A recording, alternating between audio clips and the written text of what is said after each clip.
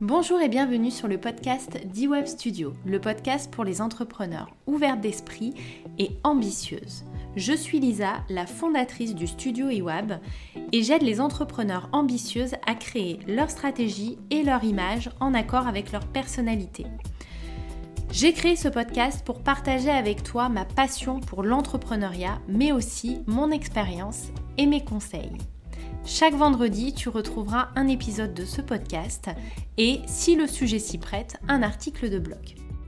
Entre deux podcasts, tu peux me retrouver sur les réseaux sociaux, notamment sur Instagram, mais aussi sur mon groupe privé Facebook, Les Entrepreneurs Libérés. Je te souhaite une bonne écoute.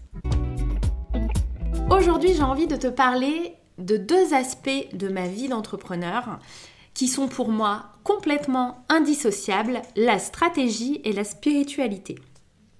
J'ai envie d'aborder ces sujets avec toi et de t'expliquer pourquoi je mêle les deux dans mon business et pourquoi finalement tout le monde devrait mêler les deux en fait, dans sa vie et dans son business. Alors déjà, pour poser les bases, j'ai regardé les définitions de ces deux mots dans le dictionnaire Larousse. Donc pour la partie stratégie, le Larousse nous dit que c'est l'art de coordonner des actions, de manœuvrer habilement pour atteindre un but. Donc une stratégie, elle est bien sûr là pour atteindre un but, on est bien d'accord. Il nous dit aussi que c'est un ensemble de décisions prises en fonction d'hypothèses de comportement des personnes intéressées dans une conjoncture déterminée. Bon, de grands mots pour nous dire qu'en gros, on prend des décisions en fonction de l'étude de nos personas. Voilà, si je traduis en business, c'est un peu ça l'idée. Pour la partie spiritualité, la définition qui est donnée, c'est ce qui concerne la doctrine ou la vie centrée sur Dieu et les choses spirituelles. Donc évidemment, la spiritualité, c'est lié à Dieu, c'est lié à la religion.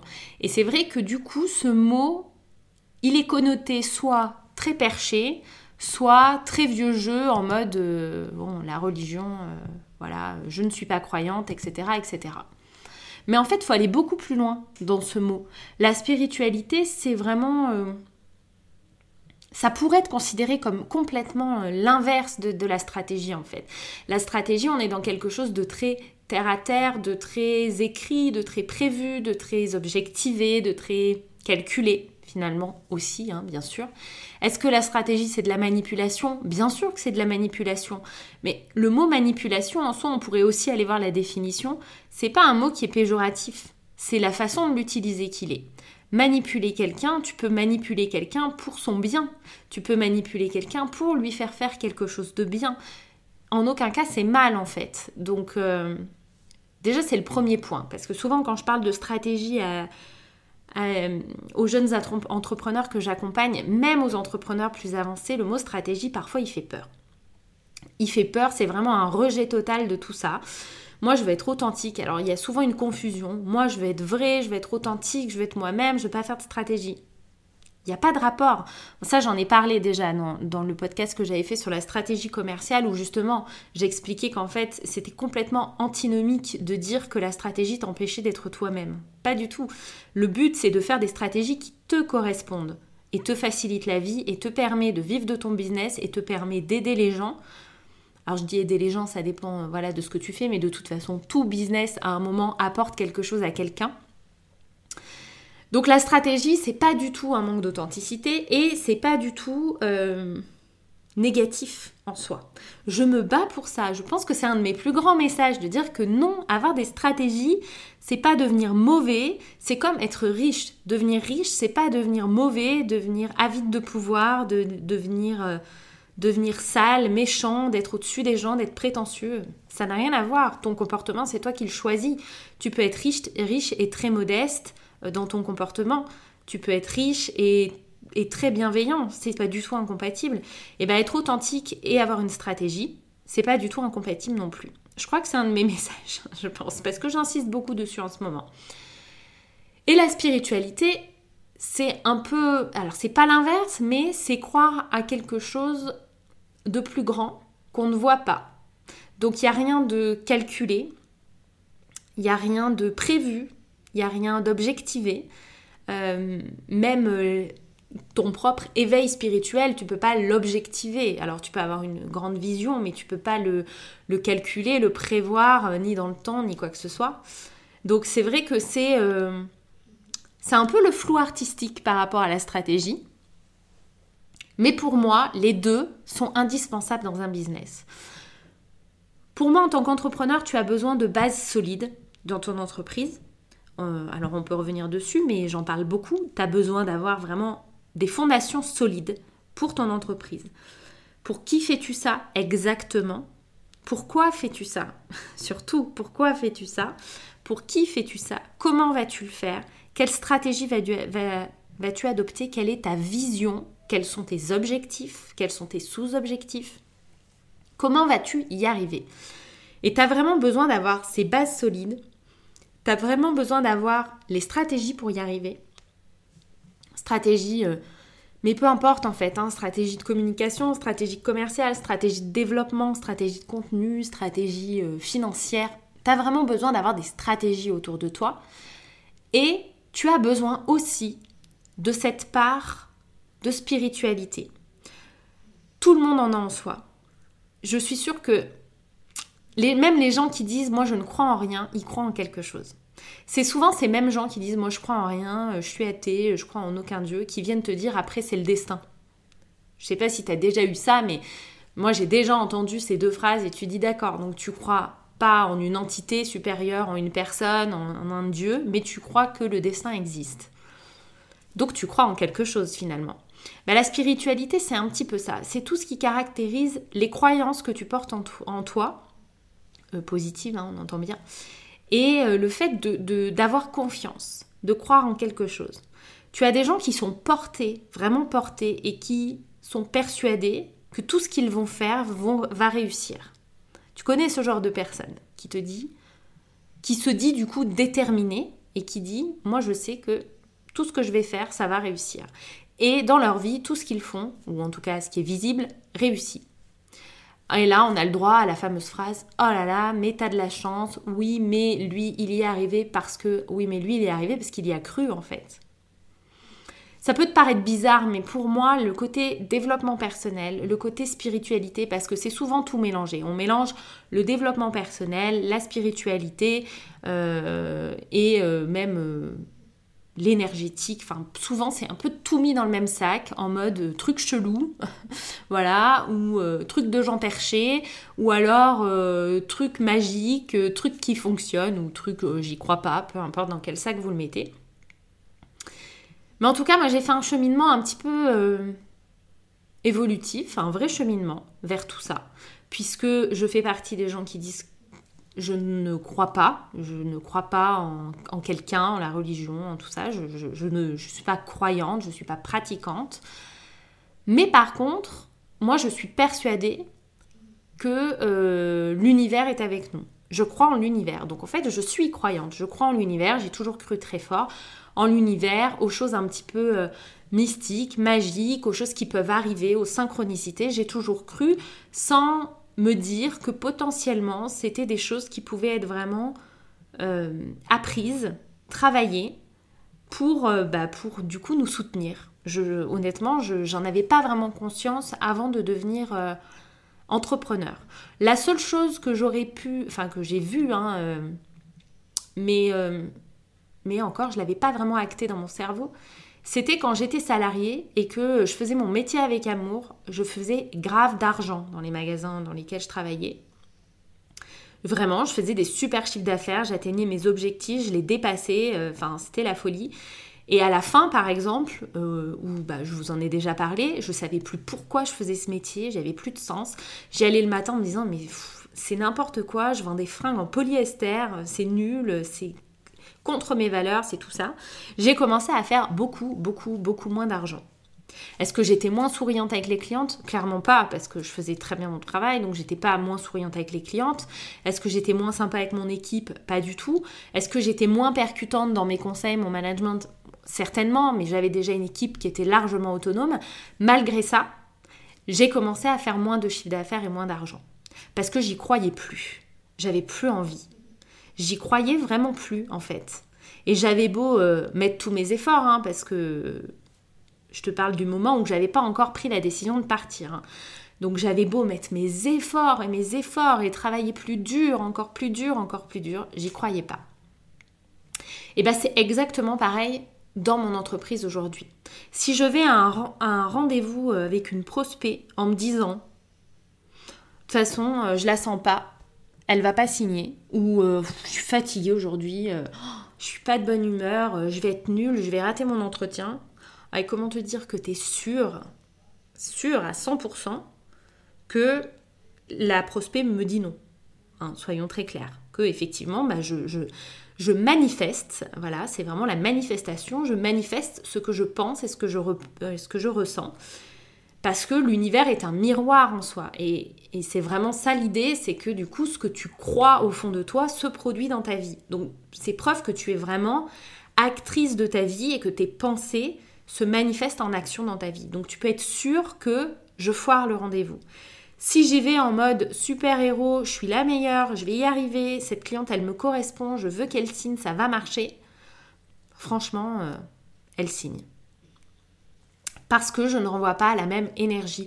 Donc oui, développement personnel, spiritualité, énergétique, c'est lié parce qu'effectivement, croire que l'univers me soutient, que l'univers est avec moi, ça appelle aussi de travailler sur mon mode de pensée. La pensée positive est un grand mouvement du développement personnel, on va dire. Et donc, ça veut dire que je travaille sur mes croyances limitantes. Et moi, je travaille beaucoup sur mes croyances limitantes avec l'énergétique. Donc oui, on peut dire que tout est lié et imbriqué. C'est comme dans les stratégies, hein. Toutes les stratégies sont imbriquées entre elles. Mais ça fait partie intégrante de mon business.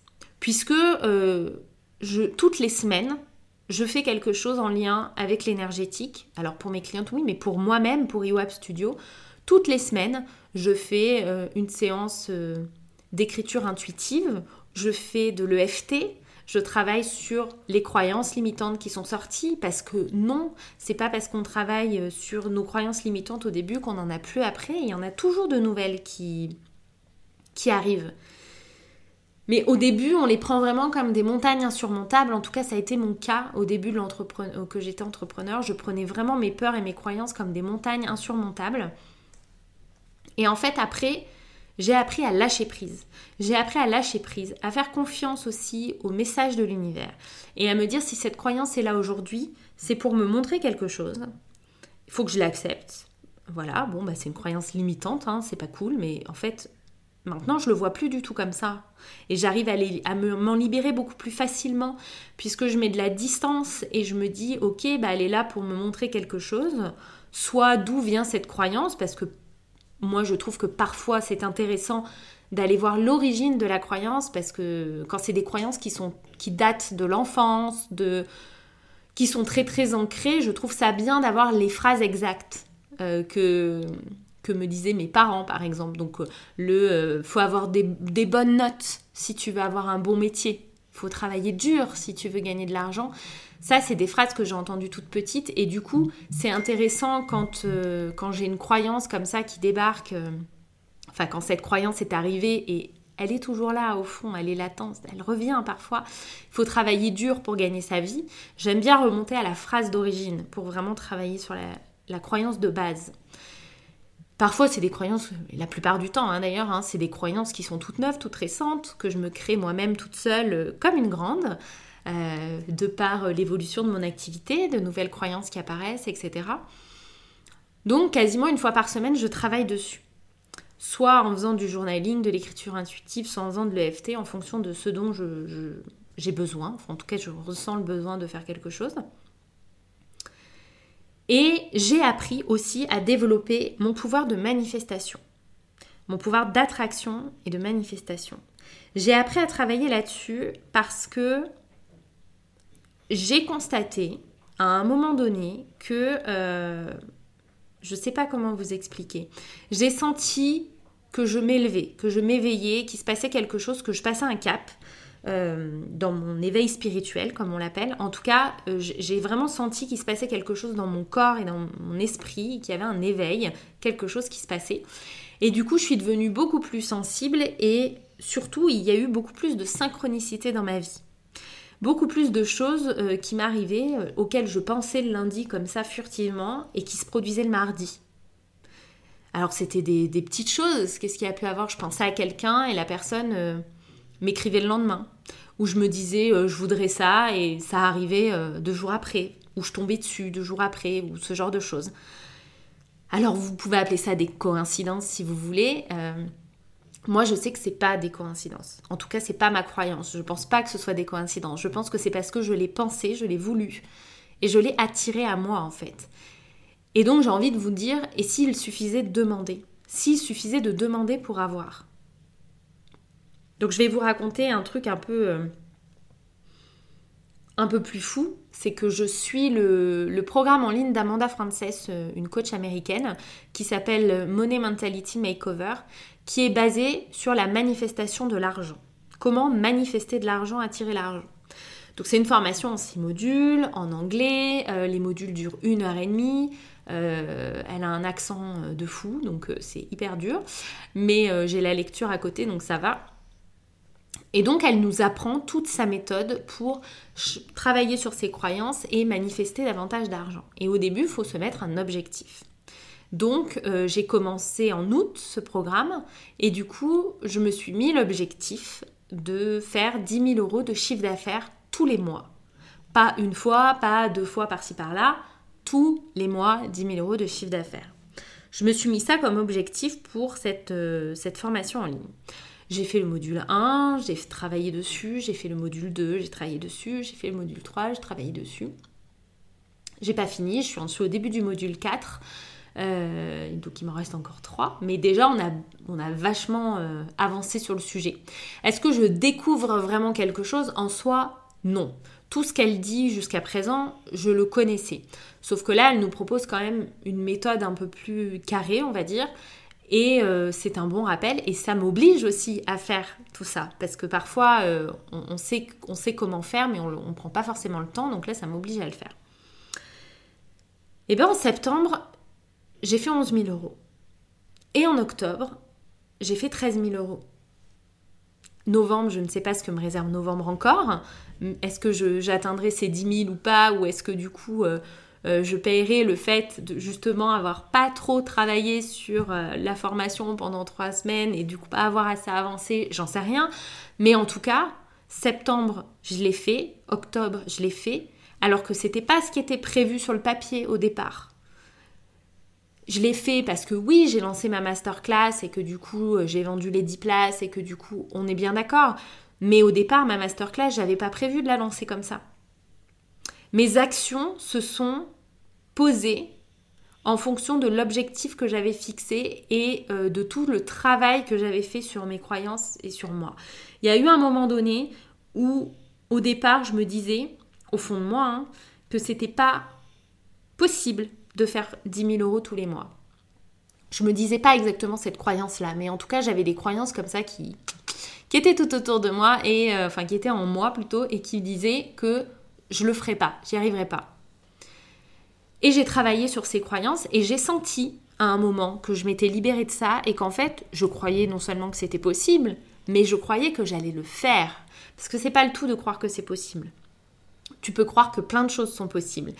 Mais il y a une différence entre croire que c'est possible et croire que tu vas le faire, que ça va t'arriver, que tu vas y arriver. Et vraiment là, vibrer l'énergie où tu es déjà presque arrivé à l'objectif en fait. Tu ressens l'énergie comme si tu l'avais déjà fait. C'est vraiment ça en fait. Il y a une citation qui dit « Fake it until you make it ». Fais croire que tu l'as fait avant de le faire, un truc comme ça. J'aime pas trop cette citation parce qu'en gros ça veut dire fais-toi passer pour ce que t'es pas ou avant de l'être. J'aime pas trop. Mais par contre, de dire « Vibe it until you make it », vibre-le jusqu'à que tu le fasses, tu le matérialises, tu le manifestes, ça je suis assez d'accord.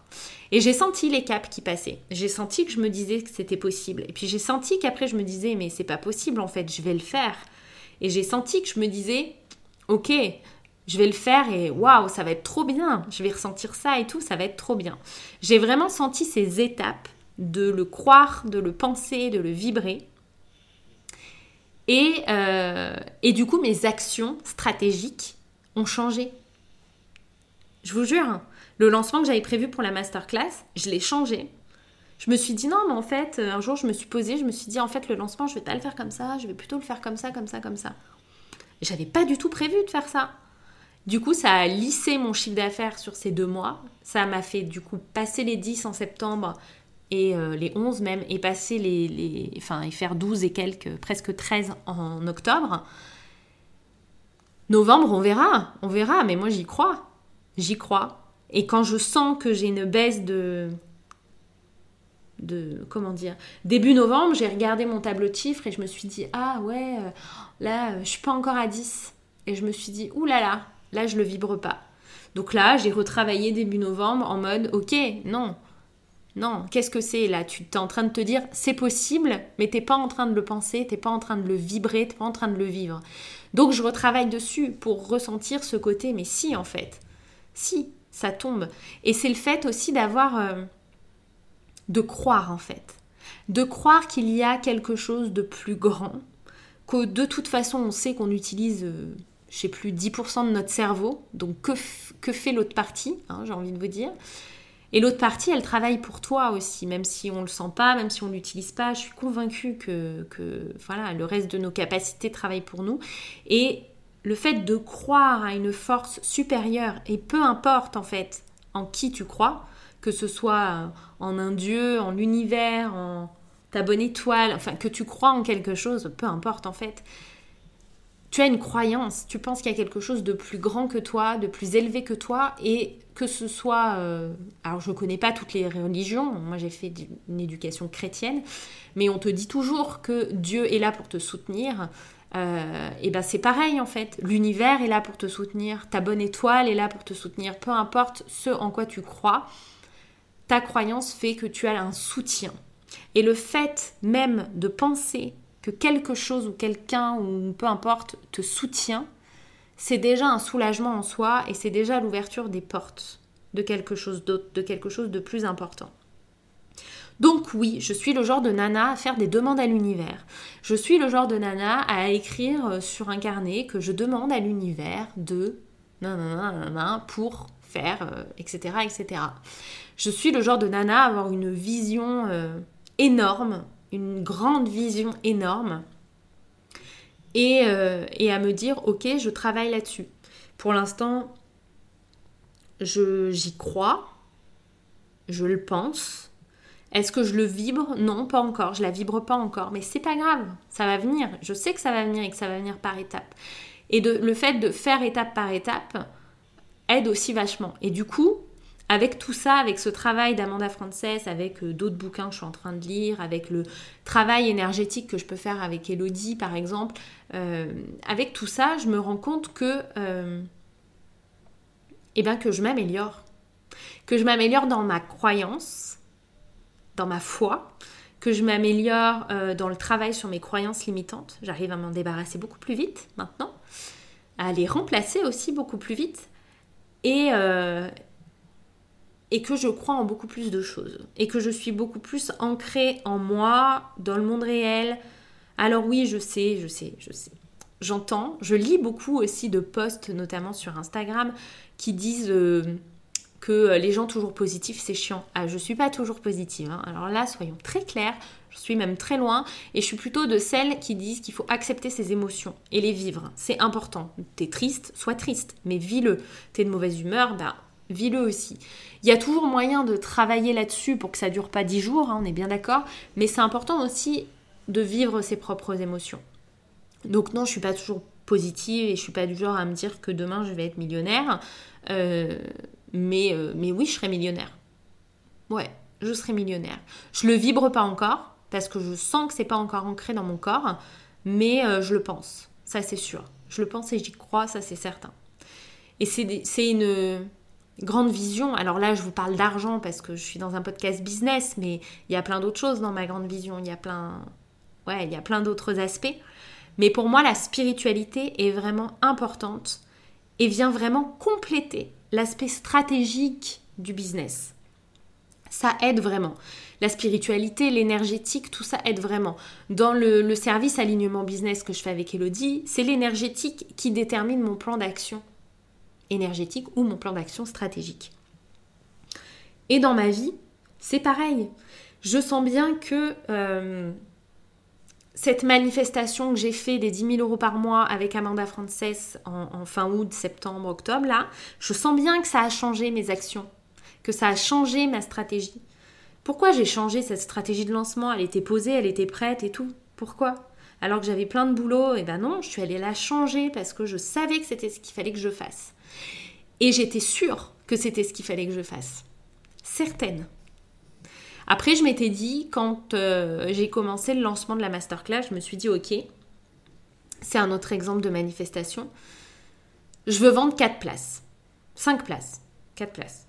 5 places, je m'étais dit, oui. Je veux vendre 5 places. Je voulais vendre la moitié. Je m'étais dit, ok, si j'arrive à vendre 5 places à mon audience la plus proche, la plus qualifiée, et que du coup, quand je fais le grand lancement sur tous les réseaux sociaux, il ne reste plus que 5 places, c'est génial.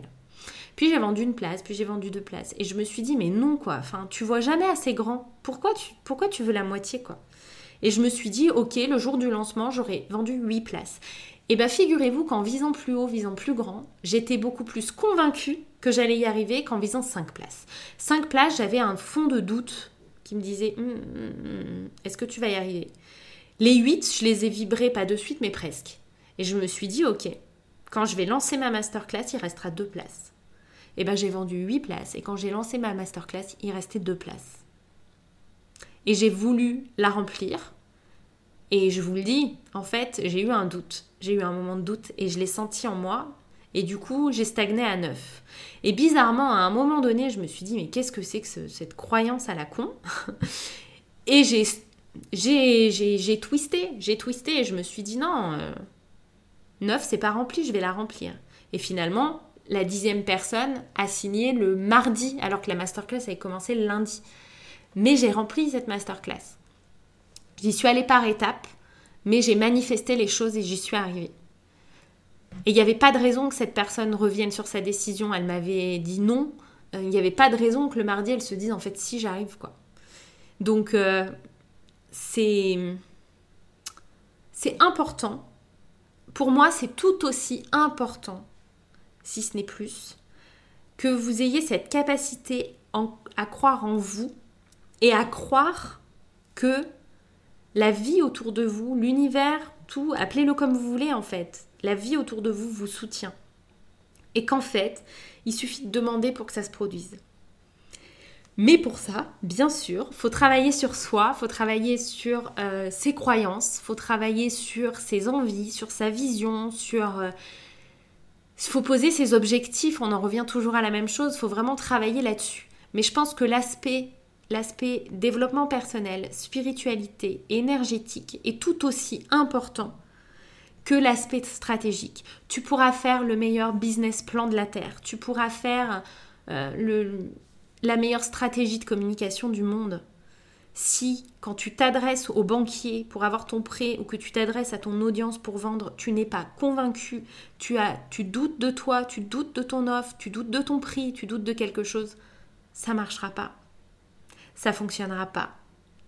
C'est pour ça souvent on entend les entrepreneurs dire que devenir entrepreneur, c'est évoluer tellement vite, grandir tellement vite, apprendre tellement de choses. Mais c'est clair. Parce qu'il faut que tu apprennes à croire, quoi. Il faut vraiment que tu apprennes à croire et pas à croire que ce que tu vois, à être convaincu profondément, à vibrer les choses et à allier toutes ces méthodes abstraites à du très tangible et du très stratégique. Et moi, c'est ce que je fais dans mes accompagnements avec mes clientes. J'allie les deux. Alors, j'ai un déroulé, un programme de coaching qui est très tangible, stratégique, etc. Mais rien que le fait d'aller chercher en profondeur les valeurs, d'aller chercher les envies, de se reconnecter à ces envies, c'est déjà quelque chose d'hyper bousculant en soi pour quelqu'un qui devient entrepreneur. Surtout quand je suis face à des entrepreneurs qui sont débutantes, qui sortent tout juste de 10 ans, 15 ans de salariat. Le conditionnement, il est tellement présent qu'il faut aller puiser dans les ressources. Et j'allie aussi la partie énergétique avec le FT, avec l'aspect, le travail sur les croyances, avec aussi... Là, je pense que je vais intégrer aussi toute la partie manifestation parce que pour moi, c'est quelque chose d'hyper important, qui fonctionne, qui est vraiment hyper ancré. Voilà, enfin, c'est pour ça que je le mélange dans mon business, que je teste plein de choses pour justement avoir de quoi proposer à mes clientes, amener davantage dans mes accompagnements, vraiment aller encore plus loin pour elles, pour qu'elles aillent plus loin encore dans leur business et dans leurs objectifs. Et quand j'arrive en fin de coaching et que j'ai quelqu'un comme la semaine dernière qui me dit qu'elle se sent transformée et que elle sent son pouvoir de manifestation, elle sent que tout va bien se passer et elle sait, elle croit, elle le sait, elle le sent, qu'en fait c'est ok, tout va bien. C'est la victoire. Alors c'est aussi ce qu'on appelle le mindset, etc., etc. Oui, ok, mais en tout cas ça se travaille. Travailler son mindset, c'est bien joli, mais comment on travaille le mindset à un moment où il faut aussi passer par des choses qui sont plus abstraites, qui sont pas des stratégies claires et précises, et aussi lâcher prise et se laisser aller un petit peu à croire. Voilà, se laisser libre de croire, c'est tout à fait ça. Donc j'avais envie de te partager ça parce que ça fait partie intégrante de ma vie. J'en parle pas beaucoup de spiritualité. Alors si je parle du Human Design qui est un outil quand même basé sur notamment de l'énergétique, mais je parle pas beaucoup de tout ça, de mes croyances et de vraiment des techniques que j'utilise. Mais en tout cas c'était important puisque ça fait vraiment partie de mon entreprise. C'est pas quelque chose que je communique, mais ça fait vraiment partie intégrante de mon entreprise, de ce que je propose à mes clientes. Et même à ma stagiaire, voilà, puisque je parle d'énergétique et de spiritualité avec ma stagiaire. Et je me dis que si à 20 ans, elle arrive à capter tout ça, c'est tout bénef pour elle pour la suite. Donc autant partager. Parce que vraiment, l'état d'esprit et tout ton environnement qui ne se voit pas, ton environnement invisible, il est autant important que ton environnement visible. Donc c'est hyper important de travailler sur les deux tableaux et de le faire dès le début en fait. Voilà, j'avais envie de te partager ça parce que ça fait partie de mon entreprise, parce que ça fait partie de mon quotidien avec mes clientes, de ce que je partage avec mes clientes. Et je trouvais ça intéressant, voilà, j'en parle dans la masterclass, j'en parle dans mes coachings, donc je trouvais ça intéressant de t'en parler en podcast. Si tu as envie d'en savoir plus, il y a des infos sur mon site, il y a des articles de blog sur le cycle lunaire, sur la spiritualité, voilà, il y a des infos aussi sur mon compte Insta, il y a des infos un peu partout. Je ferai certainement une IGTV prochainement sur les bouquins que j'ai lus ou que je suis en train de lire sur le sujet, un retour sur la formation d'Amanda aussi parce qu'on m'a demandé mais j'attends de la terminer. En tout cas, je ferai des retours là-dessus. Et puis, les retours de mes clientes aussi, qui en parlent mieux que moi, puisqu'elles l'ont vécu de l'intérieur. Donc, c'est tout frais dans leur tête. Donc, c'est chouette aussi. Voilà, je te remercie d'avoir écouté ce podcast. Et je te dis à la semaine prochaine pour un nouveau podcast d'EWAP Studio.